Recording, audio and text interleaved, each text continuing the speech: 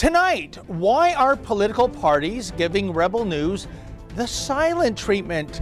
It's Wednesday, August 18th, 2021, and this is the Ezra Levant Show. Why should others go to jail when you're the biggest carbon consumer I know? There's 8,500 customers here, and you won't give them an answer.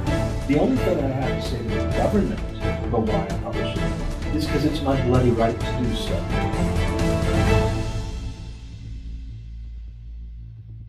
So there I was in Barrie, Ontario yesterday afternoon at a delightful brew pub called Flying Monkeys. The slogan for this brewery/restaurant is, quote, "Normal is weird," end quote. You know, what a fitting place for Justin Trudeau to drop by for a meet and greet photo op. Because when it comes to this so-called new normal that we're enduring, yeah, normal is very, very weird indeed. Now, I had some questions for the Prime Minister, most of them related to the upcoming vaccine passports. For example, I wanted to ask him the following. Is the vaccine passport permanent? Will religious exemptions to the vax passport be permitted? Will the vaccine passport recognize natural immunity for people who got COVID and recovered? And what will be the consequences for those Canadians who refuse to get vaccinated? Now, I think those are fair questions, and I also had some queries regarding Canada's immoral disgrace when it comes to leaving interpreters and their families stranded behind in Afghanistan, which may prove to be a death sentence for them. And of course, I wanted to know if Justin would have the moral integrity to step down if he fails to get a majority mandate come September 20th, because, hey, let's face it, folks, that's what this election is really all about. But while we have freedom of the press in Canada, Justin Trudeau, the fanboy of the People's Republic of China, doesn't care to embrace such a concept.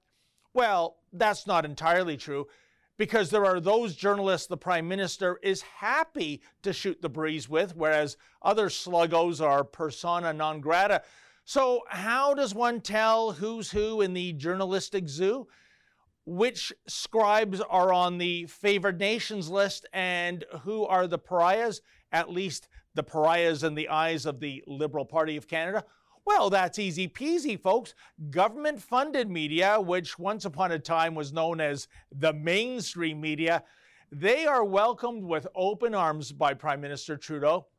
Indeed, check out this footage from yesterday in Barrie. You know, there's a big red bus for Justin Trudeau and his staff, and there's another almost identical big red bus for the approved media types. They travel around together like one big happy convoy, along with about 7 Chevy Suburbans full of Mounties. Golly, that's a lot of carbon, isn't it? But I digress, because after Justin Trudeau bolted out the pub's back door to the safety of his bus, I spotted a government-funded journalist pounding out some pithy prose while sitting on a staircase. She turned out to be Mariki Walsh of the Globe and Mail, and I thought I'd ask her a question or two. Check out the video. What are you doing there? Are you with the mainstream media? I'm not talking to you. Oh, it says media Marika Walsh. Just wondering, getting government money, do you think you can objectively report on Prime Minister Trudeau, Mariki? Ms. Walsh, are you able to be non-biased in your reporting, even though you're getting paid by the Trudeau Liberals? Wow, for someone who asks questions for a living and expects those questions to be promptly asked, Ms. Walsh sure doesn't like to be queried herself. But really, isn't she obliged to provide answers? You and I and some 38 million other Canadians now contribute towards paying her salary. But no, the only quote is, "I'm not talking to you." Now there's gratitude for you. Rebel News journalists are not allowed on the press bus, of course, and I found out that I wasn't even allowed to come into the brew pub, either as a journalist or a paying customer. Check out my reaction with Norman the Doorman. Sir, are you an employee at this establishment? Yeah. Are you allowed to let me in? Are you allowed to let me in? I'm David Menzies with Rebel News. You are not. Is this a private affair for Justin Trudeau? It isn't. So if it's open to the public, can I just come in, buy a beer? Is that yes or no? What about you, ma'am? You're telling him what to say. Can I come in and buy a beer as a customer? Unfortunately, we've closed the doors for anyone coming in at the moment. Oh, there was just a whole bunch of people that walked in front of me right now. That wasn't up to me. No? Okay then. You know, I hear Flying Monkeys brews superb beer. I guess I'll have to take their word for it. Nevertheless, from the sidewalk, I was able to get within 2 meters of the Prime Minister, and I fired away with my questions. But given the lack of response, I think Justin is either deaf or he automatically clams up big time when he sees a Rebel News flash on a microphone. Vaccine passports be permanent? Mr. Trudeau, will there be religious exemptions for the passports? What are the consequences for Canadians not taking the vaccine, Mr. Trudeau? Mr. Trudeau, why have you abandoned our allies in Afghanistan? Mr. Trudeau, will you resign if you fail to gain a majority? But you know, it's both frustrating and disturbing. Shouldn't elected officials or those vying for public office have a duty to answer questions, even prickly questions? Or will these politicians only talk to people who they agree with? And it's not just Trudeau. Check out my colleague, Tamara Ugolini. Check out how she was treated the other day when she tried to ask questions of Liberal candidate Anita Anand. Party of Canada doesn't recognize you as a media source. Email last night from the Liberal Party that showed that you are for open and transparency, and you actually, the wording in there was that you facilitate media coverage, so you're not allowing us as independent journalists into this event? You're not invited to this event. I'm sorry. And the event, was it an invite-only event? This is an event that you're not invited to.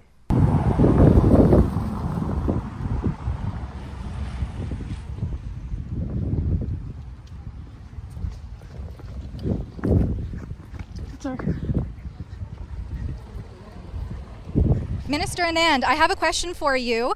The Liberals are campaigning on openness and transparency, and I face barriers to get here as a woman trying to work. Will you give me 5 minutes of your time? Gee, what a visual, eh? After exiting the Cadillac coupe, Anita literally runs away while her blob-like bodyguard turns into a human barricade. Pathetic. Oh, and it's not just Liberals playing this game, folks. In the Department of Cowardice, check out how my colleague in Quebec, Alexa Lavoie, was treated at a Bloc Québécois presser. Va être brimé. Quelle est votre position par rapport à ça? Vous m'envoyez sincèrement, désolé madame, parce que bien que votre question apparaisse tout à fait raisonnable, je maintiens la politique de ne pas répondre aux questions de Rebel News. Well, in the Department of Silver Linings within Dark Clouds of Despair, at least Blanchette was polite to Alexa. But again, if Mr. Blanchette is afraid of answering questions from Alexa or other Rebel News journalists, questions that he himself admits are good ones, then what else is he afraid of? And is this a man who truly has the right stuff when it comes to being a leader? But perhaps the biggest head scratcher when it comes to getting interviews with zip-lipped politicians is none other than Conservative Party of Canada leader Erin O'Toole. Apparently, O'Toole has imbibed the rebel derangement syndrome Kool-Aid too, and that is most curious. You know, our audience is huge, 1.5 million YouTube subscribers alone, the lion's share of that number surely being red meat conservatives. Our audience numbers are bigger than the CBC's national newscast, and yet Mr. O'Toole is apparently following the same grossly flawed strategy Andrew Scheer embraced in 2019, namely shun Rebel News and court the mean girls of the media party, such as the CBC and the Toronto Star. Oh, and we all know how well that turned out for Mr. Scheer. Despite Justin Trudeau's scandals, too numerous to mention in this space, the journalistic jackals in the media ignored such things as Gropegate and blackface and instead went after Scheer, given that he allegedly fibbed about his brokerage credentials and being a dual citizen. Ooh, that's the stuff of serious scandal, is it not? The problem is that Scheer in 2019, much like O'Toole in 2021, doesn't realize that the vast majority of people toiling in the mainstream media loathe conservatives and absolutely hate the Conservative Party of Canada. You want proof in the proverbial pudding, folks? Consider the Unifor ad that debuted earlier this month. Most of the government-funded journalists are members of this union. Check out the open disdain Unifor has for Mr. O'Toole. The next model of conservative is here. Meet the 2021 O'Toole, ready to steer Canada in the wrong direction. Engineered by big corporations to leave us behind. Driven to cut health care and public services, just like Jason Kenney. Another out-of-touch politician at a price we can't afford. Meet the 2021 O'Toole. New name, same old conservative. Well, at least Unifor is transparent in terms of its visceral hatred for all things conservative. And yet, when my colleague Lincoln Jay ventured to Richmond Hill last night to scrum Mr. O'Toole, the Conservative leader had no time for Lincoln, the party line being that we are too disruptive. Check out this clip and ask yourself, was Lincoln being disruptive? Were his questions unfair? Mr. O'Toole, are vaccine passports a temporary or permanent solution? Trudeau said he'll allow medical exemptions. Are you looking to provide religious exemptions? Sure. Geez, what a difference a year makes, eh? Last summer, when Erin O'Toole was vying to be the leader of the Conservative Party, he attended the Independent Press Gallery event, which Rebel News was part of course, and he openly entertained questions from yours truly. But alas, that was when Mr. O'Toole was merely a candidate, not the leader of the party. That was when he was running on a platform of being pro-free speech and anti-cancel culture. I would argue now that since becoming leader, Erin O'Toole has not come as advertised. And as far as political strategy goes, vis-a-vis Andrew Scheer, well, as the Who once sang, meet the new boss, same as the old boss. In the final analysis, all of these politicians who are embracing the cone of silence when it comes to Rebel News and other independent media outlets are committing a gross disservice to Canadians from coast to coast. These are very important times in which we live, and there are so many crucial issues that must be addressed moving forward.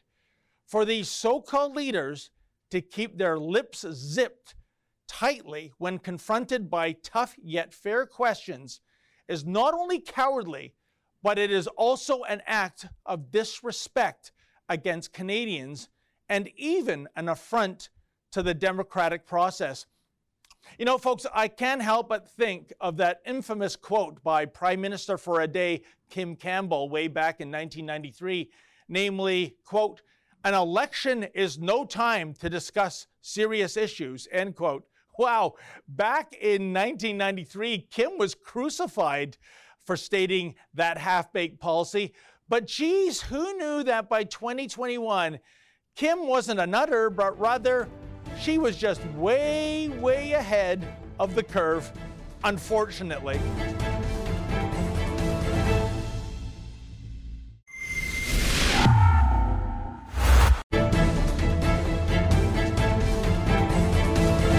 Well, folks, if you ask me, the most overlooked, underreported story so far in 2021 is what is happening to so many churches across our great Dominion.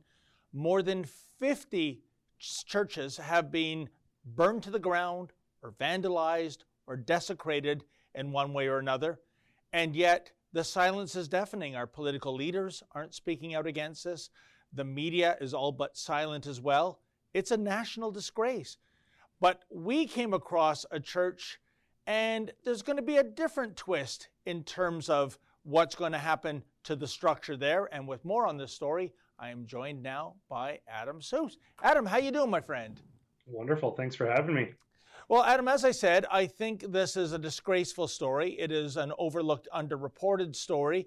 But you came across a little church just outside of Calgary, and tell us what is going to happen there. Yeah, so it was a very sort of providential turn of events. We're actually at the Calgary Stampede covering that. We headed down to the Elbow River Camp, which is an area where First Nations culture is on representation. And the first person we spoke to actually informed us that her grandfather built the church that the First Nations community, the Tsuut'ina Nation, owns out on their land. So they actually invited us out to join them, learn some of their traditions and learn about how this church came to be. While we were out there, she mentioned that, oh, sure would be nice if we could do a little work and get my grandpa's church back in shape. And I immediately thought, well, I thought that was something that our Rebel viewers would certainly be on board to help out for. So we started a fundraiser at repairthechurch.com after speaking to the parish priest, as well as the chief out on Tsuut'ina, Chief Roy Whitney, one spot. The consensus was that the roof is leaking, and that's probably the first thing that needs to be replaced. So we set out to raise $12,500 at repairthechurch.com. And you know, Adam, what I love about our viewers here is that within 24 hours of launching that website, Repair the Church, we have already received more than $15,000. We've already exceeded the goal. And boy, talk about a worthy cause. I've seen images of this church. It's a delightful little building, but it really does need a nip and a tuck. So in addition to a new roof, Adam, what else do we have in store in terms of refurbishing this place of worship? And I really have to say, I'll get into that, but our viewers have absolutely blown me away. When we first started, I thought, you know what, I know we've got exceptional viewers, supporters. $12,500 is a lot of money, but I know with our principled and passionate viewers, we can raise that. But our viewers absolutely blew me away. We're actually closing in on well over $15,000. So we're going to do a number of other projects. One of the concerns they mentioned was that there's a bit of a pest problem. So we actually reached out to a local pest control company. We're going to do an update on this. Friday, we're going to be doing an update about this. And we told them about what's going on. They actually volunteered their services, so they're going to help that. There was also a broken window at the back of the church. We thought we could use some of the money towards that. When we spoke to a local glass company and told them the story, they said they don't want any credit, and they're going to come out and replace the window for free. So there is so much work being done, but there's a ton of work to be done. This is a very simple church. It's got a porta potty, not restrooms. There's a bit of water damage inside. Some parts of the roof are sort of coming in. There's an abundance of work to be done. So our approach is going to be twofold. First off, I'd like to extend an invitation to any contractors in the Calgary area who might be willing to volunteer their services to help this church to send me an email at adam@rebelnews.com. Now that could be as much as fixing a bit of a ceiling that's damaged by water, or a more serious project that if you're a major contractor, you might like to contribute to this community. Reach out to me, we'll do that. Beyond those volunteer efforts, we're going to certainly have a lot of work to do. We want to help preserve the art that's sort of falling apart on the outside of the building. Sure could use a paint, so there's no lack of work to be done to ensure that they have a safe and sound worship space to enjoy their communal prayer together. You know, Adam, this is such welcome good news and a tonic to the kinds of stories we've been hearing about for weeks now. And I want to talk about that in the big picture. Of course, we have to look at what's happening in these churches through the lens of the unmarked native graves at former residential schools. When that story broke, there was an outcry. And yet, I can't help but think, what does burning down a church in the here and now, especially a church on a native reserve, do to further this issue? For example, we've spoken to natives who have lost their churches, and they've said, listen, weddings have been conducted here, funerals. It serves as a community center, and now we have just a big pile of burning embers. Adam, how do you make sense of this? I don't think one can. It really doesn't make sense. Particularly, this example is perhaps the strongest example because the person who invited us out to Tsuut'ina land, her own grandfather built this church. It is owned by the community. Now, it hasn't been targeted yet, but the story is not a unique one. There are life on these communities can be difficult. They deal with more funerals and more hardship than we would endure on a day-to-day basis. And these church buildings are essential. 2 times we've had to reschedule reschedule events or meetings out at the church because of unfortunate and untimely passings. So these churches are part of the healing grounds and part of the really central life. It's not simply something that occurs on Sundays or on occasions or on Easter. It's really part of the day-to-day life. There's funerals, there's weddings. It's part of their intimate day-to-day lives, and to attack it is fundamentally disrespectful. Every Indigenous person that we've spoken to has made abundantly clear that while there were traumas in the past, and we even talked to Bruce Starlight out on Tsuut'ina, he said they came and burnt my sweat lodge. Like, they're not respecting my culture either. He made clear, though, that we should respect each other, and instead of viewing each other as opponents or people walking separately, we should come together, share our cultures, certainly not be attacking each other. He suggested that if people should respect a sweat lodge, people should also be respecting these churches, because they're both holy locations where First Nations people gather for worship and for faith. Yeah, it's too bad the people carrying out this carnage don't understand that kind of wisdom, Adam. The other part of this disgrace, as I alluded to off the top, was how ignored this is by our so-called leaders and the media. It barely gets a mention in the press. A couple weekends ago, I was out at a Mississauga rally denouncing the burning of these churches. Our own Raheel Raza was there. Can I tell you something, Adam? Not a single elected official was there. No city councilor or mayor, no MP, no MPP. And yet I can't help but think, Adam, if this was another place of worship, if this was a single mosque, for example, you'd have the Prime Minister doing a photo op right on the grounds. You'd probably have a royal commission struck right now. What I'm getting at, Adam, is why the double standard? Why the silence from the political and media elites on this issue? Well, I mean, the reality is they don't objectively care about protecting all places of worship. They care about scoring political points. And that's why very often when we see these people, progressive politicians or progressive social media pundits, taking to social media, what they're tweeting about is very often things where there's no concrete action or no immediate threat to address. Progressives don't really like taking concrete action. They like talking about things that happened in the past. They like talking about things that will score them points, but they don't care about genuinely defending faith groups or standing up in battles that are difficult. They like scoring those easy points on social media.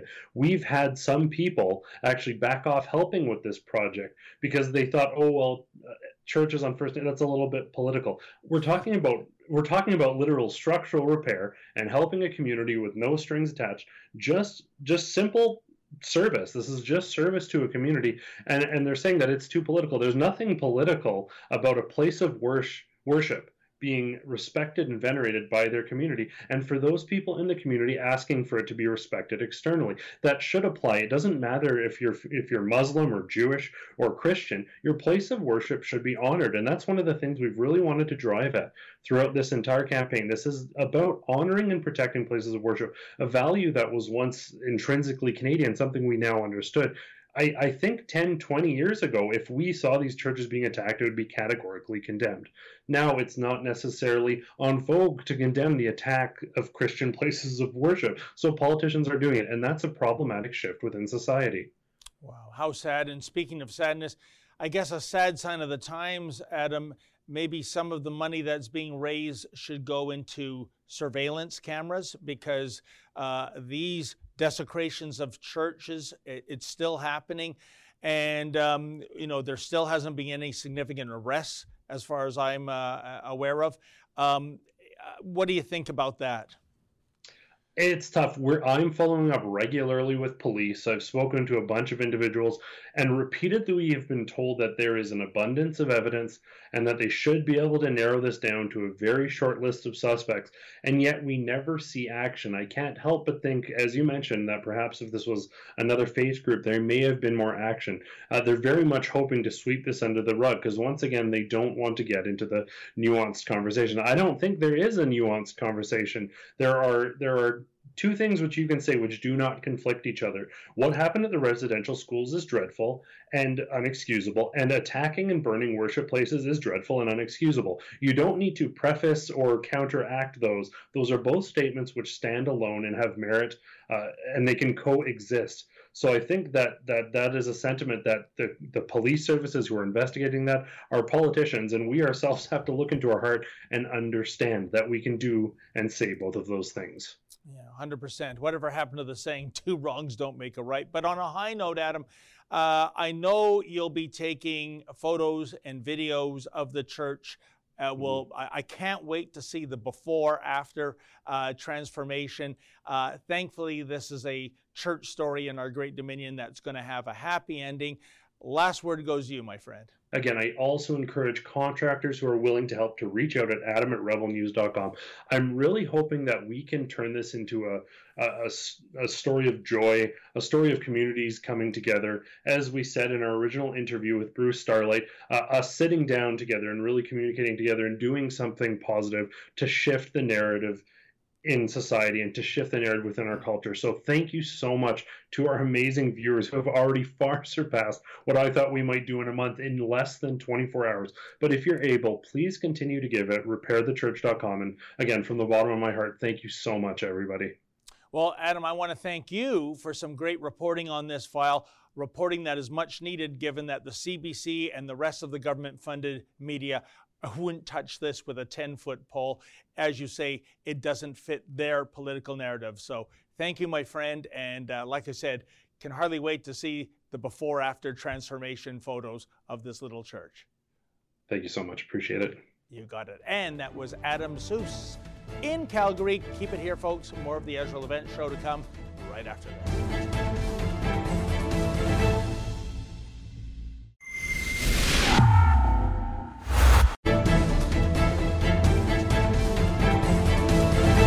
Well, that's tonight's show. Thanks a lot for tuning in, folks. The big boss man, Ezra Levant, will be back here tomorrow. In the meantime, stay sane.